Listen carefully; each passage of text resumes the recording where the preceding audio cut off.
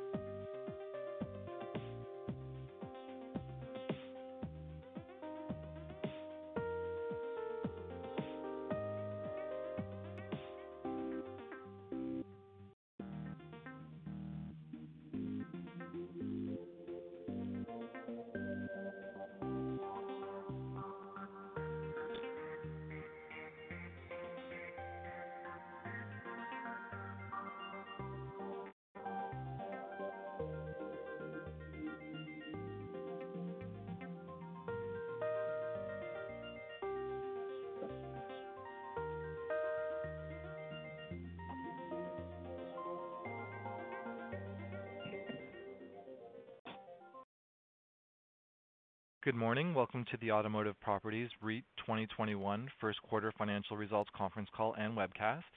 My name is Chris and I will be your conference operator today. At this time, all lines are in listen-only mode. Following management's remarks, we will conduct a question and answer session. Please be aware that certain information discussed today may be forward-looking in nature. Such forward-looking information reflects the REIT's current views with respect to future events. Any such information is subject to risks, uncertainties, and assumptions that could cause actual results to differ materially from those projected in the forward-looking information. For more information on the risks, uncertainties, and assumptions relating to forward-looking information, please refer to the REIT's latest MD&A and annual information form, which are available on SEDAR. Management may also refer to certain non-IFRS financial measures. Although the REIT believes these measures provide useful supplemental information about financial performance, they are not recognized measures and do not have standardized meanings under IFRS. Again, please refer to the REIT's latest MD&A for additional information regarding non-IFRS financial measures. This call is being recorded on Thursday, May 13th, 2021. I would now like to turn the conference over to Milton Lamb. Please go ahead. Great. Thank you, Chris. Good morning, everyone, and thank you for joining us today. With me on the call is Andrew Kalra, our Chief Financial Officer. We generated growth across all of our key performance measures in the quarter in comparison to Q1 of last year.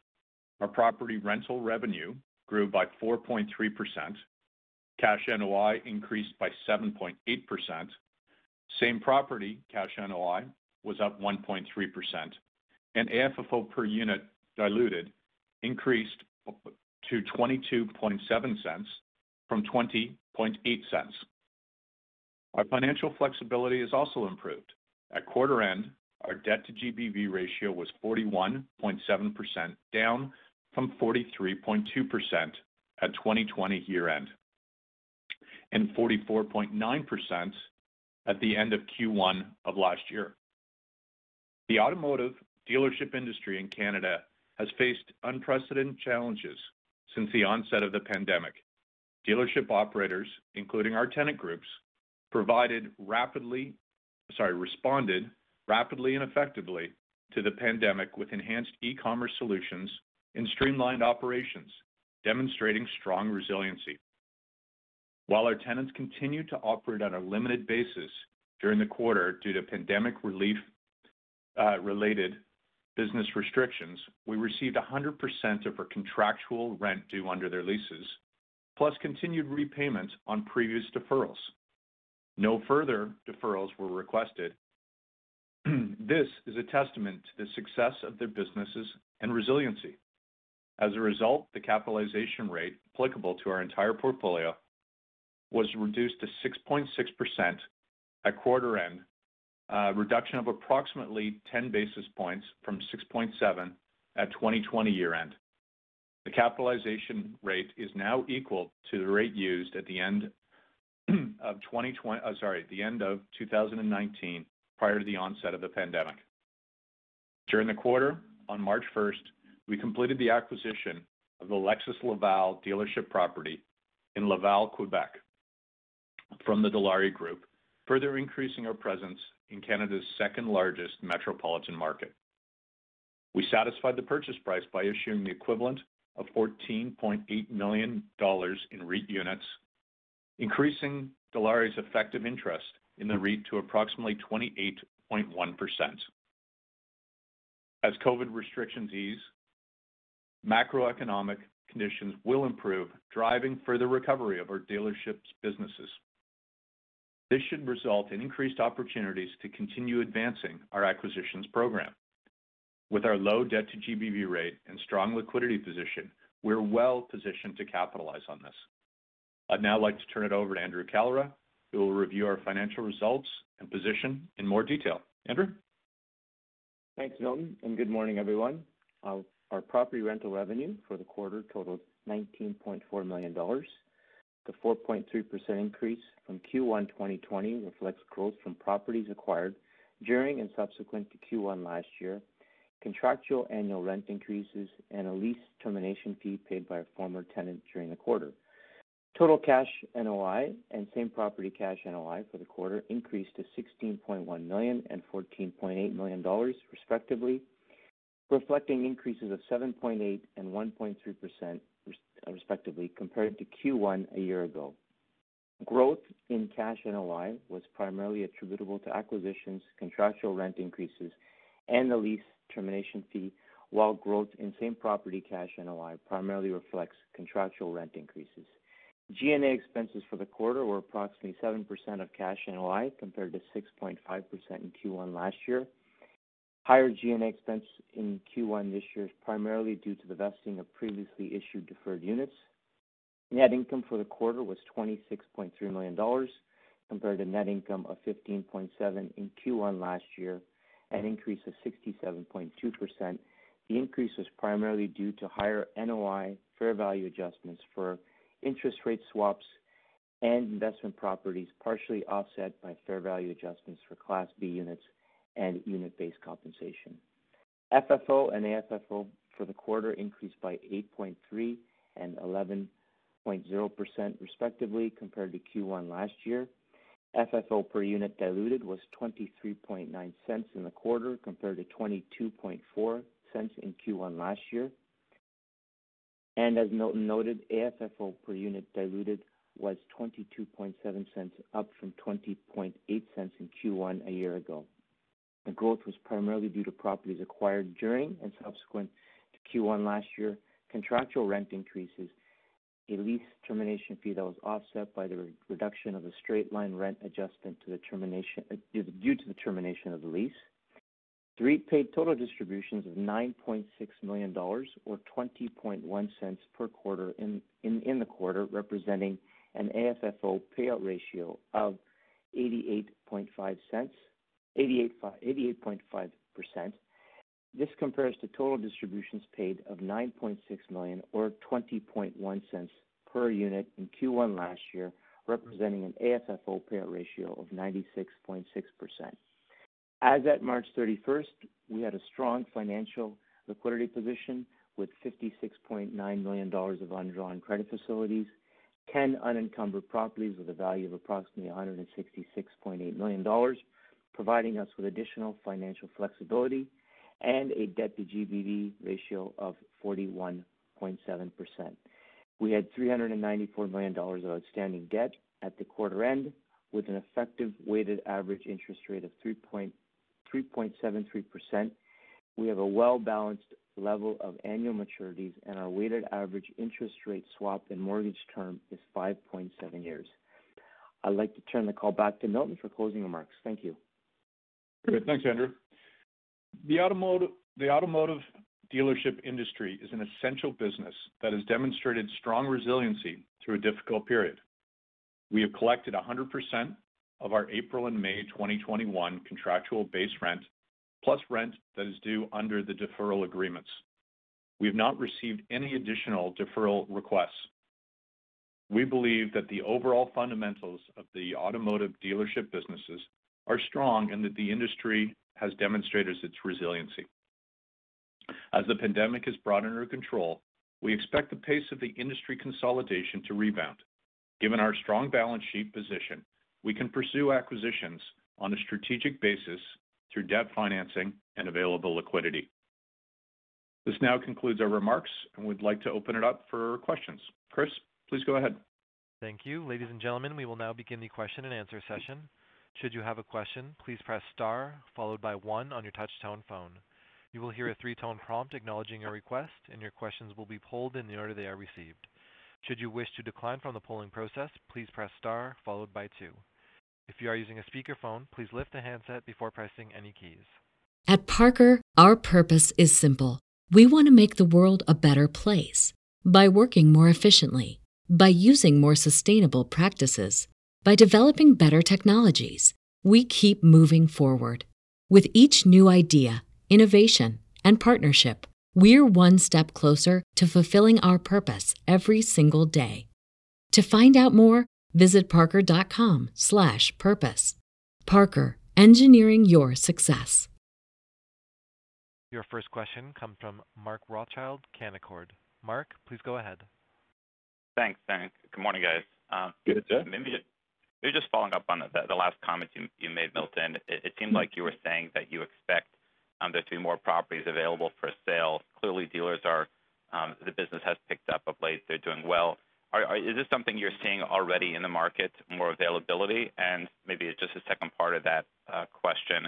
If you could talk about has the values changed in what you're seeing, price expectations, compared to where we were maybe this time last year? Yeah, I mean, there's been, I would say, talking to the bankers that provide the credit facilities to the dealership groups, talking to the brokers who sell dealerships. They're all saying they're hearing a lot of murmurs, and there's a lot of people preparing for the consolidation that is going to occur. But they're not seeing the type of product during a lockdown that they would anticipate. It seems like everyone's kind of getting into a bit of a queue as opposed to acting on it right now. So short answer is expecting. It's loud murmurs, but we're not seeing the same sort of activity we would if there wasn't a lockdown. I don't think that changes the underlying consolidation theme. It just delays it a little bit. And then on the price availability, good question. Certainly interest rates are dramatically lower than they were a year ago, which means the cost of capital for vendors or dealerships is lower, and the cost of capital for us is lower. So it'll be interesting to see how that plays out and what their expectations are, but that's too early to say at this point. Okay, great, thanks. Maybe just one more, maybe for Andrew. It seems like you're saying that the lease termination income is offset by the impact of straight-line rent. Can you just walk me through exactly how that worked and if there really was if it balanced out? Sure, Mark. It's not completely offset. If you look at the straight-line rent adjustment difference from 2021 Q1 to 2020, it's about $200,000, and a significant amount of that was a result of the lease termination. So it's not a pure offset, but I can leave you to the math on that one then. Okay, great. Thanks so much. No problem. Thank you. Your next question comes from Jonathan Kelcher, TD Securities. Jonathan, please go ahead. Thanks. Good morning. Just to follow up on that last little bit on lease termination income, could you maybe give us your expectations for the balance of this year? Like what's a good run rate? I would take the 518 that we had and add the 200, so a 700 would be a decent run rate. Okay, thanks. And then and Mark, sorry, it will fluctuate as we move, as things move accordingly with acquisitions. And then obviously we're not expecting further lease termination payments. That was an anomaly, and even then that was more accounting because, as we've mentioned before, it was an offset whereby we collected a lease termination fee that was equal to what we provided to Tesla for improvements. Yeah, so that pure was cash. a net zero. Yeah, Jonathan, from a pure cash, it would be net zero, but the accounting is going to have to dictate accordingly. Yep. Okay, fair enough. When we look at your leases, can you remind us, like, what percentage of the leases are CPI related, and generally, how do those work? Is it like an annual reset, or what are the mechanics there? I don't have the percentage in front of me on that number, so we can kind of circle back on that. But as far as how it works, most of them are going to be provincial by nature, with a base year, and then obviously an inflator above that based on the CPI index. And that'll get adjusted, annually on the anniversary. Okay. That is it for me. I'll turn it back. Thanks. Thank you. Your next question comes from Kyle Stanley, Desjardins. Kyle, please go ahead. Thanks. Morning, guys. Good, yeah. Morning. So, as we emerge from the pandemic, are you expecting capital commitments to ramp up at all? Maybe as dealers or OEMs catch up on any deferred spending from the pandemic? I would probably say yes, but I don't think that means it's the next day. I think as much as they can, they're pushing it off into 22 and 23. But I do believe that the OEMs are a lot more flexible now. But as soon as, everyone's talking about the strong profitability. So I think the OEMs, as soon as the microchip supply chain and, COVID has dissipated, are going to push them back to their capital imaging improvements, et cetera. But I would see that having a slight delay, and then yes, absolutely, it's going to come back to the forefront. Okay. And then just following up on kind of the deal market right now. So are you seeing much out there yourselves, or do you expect the bulk of kind of what you'll be able to complete in the next, say, 12 to 18 months being driven by Dilawri's growth? No, I don't know if it's going to be Dilawri. I don't know if it's going to be other dealership groups. But certainly we do expect, call it the 18 months, that there is going to be, with all the murmurs, all the discussions we're having, the consolidation is going to recommence. And, a lot of our tenants and certainly other ones out there are going to be the significant players. As mentioned before, I think the larger groups are going to continue to get larger. Okay. And then just the last one, and then kind of following up on Mark's prior question. So your cap rate has come back down to pre-pandemic levels. And, given interest rates and what they've done, like you just mentioned, I'm just wondering, with regards to market pricing that you're seeing, do you think there's more room for cap rate compression within your portfolio? Yeah. So I'll do two parts on that. The first one is going back to 6.6. At previous calls, I had mentioned that because of my experience prior to APR, that anytime you're giving any sort of tenant assistance, I was of the belief, and the board was of the belief, that if you're giving tenant assistance, a new purchaser is going to discount or increase the cap rate that they require. We're no longer giving tenant assistance. As mentioned, starting January 1st, everyone's paying their lease rates as per their lease, and then actually paying back any deferrals. So that's normalized, and with 100% rent collection, we felt good about going back to where we were before. The second part of the question is now interest rates are lower. The market, as it gets back to activity, it'll be interesting to see what's demonstrated on what cap rates are going to be. In other sectors, you've seen them drift lower. But we haven't seen that evidence yet because we haven't seen the activity. So when the activity comes back, certainly it's always an equation which is part initial return, part after leverage return. So we're watching that closely. Okay, perfect. Thanks for the color. I'll turn it back. Thank you. Your next question comes from Joanna Chem, BMO Capital. Joanna, please go ahead. Hi, good morning, guys.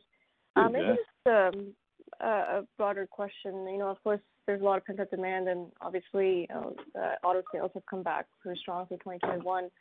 With the opening, they'll likely only pick up. But we're hearing a lot on a broader scale in terms of chip shortages that might get now extend beyond 2021, and of course, some of that is disproportionately skewed towards the auto industry. But are you hearing anything from your dealership with respect to some of that supply that's able to come to the dealers right now to service that demand? Yeah, it's certainly a discussion that everyone's talking about is the inventory supply chain. Everyone's talking about, that's going to affect 21 models, probably less so, very much less so in the 22 models. But it is important when we look at this, two things. One is new car sales, maybe a higher percentage of revenue, but it's certainly a far lower percentage. We've talked about plus or minus 20% of the profits. At this point, it's kind of inverse in the fact that it's tough to get discounts on cars. Gross margins are up for new car sales because inventory is down. So I think it affects the OEMs more than it affects the dealer groups or the dealerships because, their gross profits on new car sales are pretty healthy. Right. But there's even with less volume, higher profits. That hasn't changed at all on that front, even as more of these gets discussed, but it doesn't seem like that's changed, so that's good. No, supply demand is supply demand. So when supply gets constricted, because what we're talking about, then that's going to have an effect on less on demand. I'd say demand as we get back. You know, if you've looked at the states where they've opened up earlier than we have, that demand has bounced back. So I would expect the same thing to happen in Canada. Right. And maybe just shifting gears back on the acquisition side of things. Is there any markets where you're particularly focused right now, or just kind of across your portfolio? We always focus on metropolitan markets, underlying demographic growth, positioning, etc. We've talked about that before. We still certainly like that triangle of Toronto, Ottawa, Montreal, Vancouver. We as long as everyone else love it, but it's at a different cap rate level, so we'd only do so much of it. The Alberta, Edmonton, and Calgary is showing signs of recovery, which we like. But we will look at that as kind of a stable growth as we grow the portfolio, as opposed to going long on Alberta. Okay, got it. And maybe just one last one for me. It looks like the weighted average rental rate for the overall portfolio did tick down a little bit because of the Tesla Laval service. Was that primarily because the lease term was extended by the 2.5 years? That's why it was a little bit lower, or were there some other mechanics in there? No, I think it would have drifted lower. No, I mean the Tesla Edmonton was at very similar, well, actually same levels, so that wouldn't have adjusted. I think it's the Tesla Laval, which because it's a 120,000 foot location that is a bit more service and distribution as opposed to pure retail and a normal dealership footprint. That would have lowered our. You'll see that in the Montreal stats. That would have lowered our average. Andrew, is that? That's correct. It's the square footage on that Montreal property that's just lowering the average. Got it. Okay. No, that's helpful. That's it for me. I'll turn it back. Thanks, guys. Thanks. Thank you, ladies and gentlemen. As a reminder, should you have a question, please press *1 on your touch-tone phone. Your next question comes from Himanshu Gupta, Scotiabank. Himanshu, please go ahead. Thank you and good morning. Good morning. First on Dilawri exposure, 62% now. Do you have a target where you want this number to be? I mean, coming off the crisis, will you look for more diversification in the portfolio? No, I think that remains pretty consistent. It's a balance between what we certainly like and have a strategic alliance with Dilawri. So, adding strength of covenant never hurts. But the bottom line is we own most of Dilawri's real estate, whereby the rest of the dealership universe is far greater. So we expect as we continue to grow that there should be a higher proportion that is other dealership groups. So that's naturally going to dilute Dilawri at the same time. So we like the fact that we're looking to increase diversification, but no, we haven't set a specific target. And we don't really look at it that we want to sacrifice a deal with a good tenant just for diversification. But naturally, there's a far greater universe out there from other dealership groups than there would be just with Dilawri. Got it. And then a follow-up. I mean, you mentioned auto dealerships. Cost of capital have improved quite a bit. How does that impact your acquisition pipeline? I mean, are the dealerships in a better position now to own the underlying real estate as well? I guess the good news is we've mostly wanted to focus on groups that, we have focused on groups that, have access to capital. So it's about leverage, liquidity, all those good things as they continue to expand. So it always comes down to what's their cost of capital and where do they want to use it, what are their profit margins, return on investment on owning the real estate versus acquiring another dealership. So certainly part of the equation is what interest rates are they paying to their banks. I would say when it's free money, that they're going to take advantage of it. And the last time we saw significant activity, there was actually a small uptick in interest rates and that was reminding dealers that there is a cost of leverage. Got it. That's enough. And then just turning to your IFRS cap rate, obviously back to pre-pandemic levels. How do you incorporate the land values in your IFRS valuation? I mean, if land values in Toronto, Vancouver have gone up in the last 2 or 3 years, will that flow through in your portfolio valuation as well? We certainly look at individual markets. I mean, as an example, this time last year we had moved up Alberta more than the rest of the portfolio, and we probably, prior to that, we talked about reducing our cap rates in Toronto and Vancouver versus the rest of the portfolio. So that certainly comes into it. Overall, prior to the pandemic, we'd been pretty consistent around that 6.5, 6.6%. We don't love playing the game about moving cap rates up or down too dramatically on a regular basis. Certainly, the interest rate environment has a place within the kind of mental calculation on where cap rates should go, but we certainly want to see more of the trades to occur to demonstrate that. Certainly, as you said, the Toronto, Ottawa, Montreal, I would say that the cap rates have gone down on most product categories. Got it. And my final question is on the CapEx reserve. I think you do 0.5% of the base rent. Have you spent any of that CapEx reserve you had in the last year, or are you planning to spend anything this year? We have not spent anything at this point in time, but we will be spending it based on the acquisitions that we've done. There's some commitments that have been made, but nothing has been spent as of today. Okay. Thank you. Thank you, Andrew, and thank you, Milton. I'll turn it back. Great. Thank you. Thank you. Your next question comes from Tal Woolley, National Bank. Tal, please go ahead. Hi, good morning. Good day. Good morning. Just wanted to go back to the dealership profitability discussion you were having with Joanne. Can you remind me how to think about the service side, the profitability of the service side of the business versus the used and the new auto sales? I mean, if you look at whether it's Auto Canada or Penske, Group 1, some of the other U.S. Public dealership groups, they kind of break it down nicely. But a lot of them tend to be sales, new car sales approximately 50%, and profits are approximately 20%.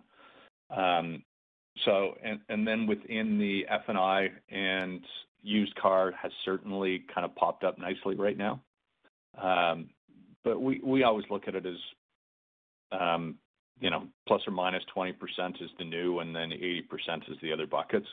I think that's probably similar now, except you've seen actually the profits from new car sales go up a bit as profit margins, even though the revenues are down, the profit margins for those new car sales have gone up. Okay. And have you heard anything from, just chatter about when the supply chain issues might be resolved? Like, what are the dealers saying? Yeah, I mean, the dealers or the industry overall is just talking about that they expect it to continue for the 21 models, but then start resolving itself for the 22 models. So, I don't know if that means January 22 or as you see the new models coming out in, October, November, December, because often the 22 models or the next year's models kind of leak out a bit before the calendar date. Got it. The estimates range by various analysts as to how long this will go, but they're pretty much down for the next couple of months for sure, but they do range in timing. Okay. And then just to go back to on your discussion around geographies, have you guys ever given consideration to maybe looking at some of the more regional dealerships outside of the urban markets? I know, obviously the land value and stuff like that is not as high, but I wonder if there's ever been thought, given that you might be able to find some decent risk-adjusted returns in those markets too. We certainly have thought about it, but we keep on coming back to both on the plus side and on the defensive side. that if you're in metropolitan markets, you have intensification, you have lack of supply to relocate. You have the advantage of the dealership model that includes radius clauses, so it's very tough to move. To find that, 2 to 3 acres in that 8-kilometer radius, because if you move, 2 or 3 kilometers with that 8-kilometer radius, you trip over another dealer group or another dealership, I should say. So that's one of the baseline that we really enjoy. Now, having said that, that doesn't mean it's just Beckdom. I mean, as an example, do I like Halifax? Yes, it has a lot of those characteristics. Do I like Kelowna? Do I like Victoria? Do I like Kitchener-Waterloo? Which, Kitchener-Waterloo, Guelph, we've done some acquisitions there. The answer is yes, but those all have the same sort of underlying fundamentals that I just talked on. Going into an area that is very rural, that makes us a lot more nervous on retaining the tenant at the end of term. Certainly, we do underwriting as well and most of the time we get indemnification on the dealership groups. So we feel good about the lease in the meantime, but there is something nice about the underlying radius clauses and the supply demand on land. Okay. And any thoughts at all about maybe looking at some U.S. markets too? Well, I mean, that kind of goes to the second half of the equation. Is in the U.S., there's certainly markets that have those fundamentals that a tertiary market in Canada would not. So I wouldn't say we're blind or deaf to those ideas. If we do it, it's going to be on a strategic basis. We like what we're seeing in Canada. We expect that market on the M&A to open back up. But that doesn't mean we're blind to other opportunities or that we can only do Canada. Okay, that's perfect. Thanks, Milton. Thanks, Andrew. Cheers. Thank you. Thank you. Your next question comes from Brad Sturgis, Raymond James. Brad, please go ahead. Hi, good morning. In terms of, I guess your commentary there on discussions are starting to pick up a bit on the transactional side. Given that we've been in a more muted environment with lockdowns, it's possible being a little bit of pent-up demand from a transactional point of view once consolidation does really start to resume? I don't know. Are you itching to get on a patio? I think it's the same sort of thing. Everyone right now is kind of looking at what they want to do as soon as things open back up and getting prepared to do that. So, I mean, I just think overall, whether you're talking about M&A within the dealership, yes.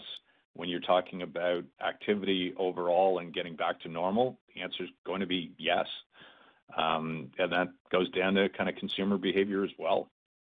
Everyone's, getting a bit of an itch to get this lockdown over with and kind of getting back to business. So I think there will be a noticeably mental rebound. To answer your question, yes, I am. In terms of, and once that transaction activity starts to occur again, do you believe it's going to be, kind of still following similar historical patterns in terms of deal flow being more back-end weighted, let's say this year? You know what? We've always been back half of the year weighted, especially the black quarter, the last Q4 of the year weighted as far as transaction activity. I keep on talking about the next 18 months. It's hard to pin it exactly. I was wrong for the last 6 weeks. I didn't expect this lockdown to continue. I don't think anyone did. So, certainly when we're talking about 18 months, it's really hard to pin exactly when it's going to occur. Great. Thank you. I'll turn it back. Thank you. There are no further questions at this time. Please proceed. That's great, everyone. Take care, and we will talk to you after Q2. All the best. Thank you. Ladies and gentlemen, this concludes your conference call for today. We thank you for participating and ask that you please disconnect your lines.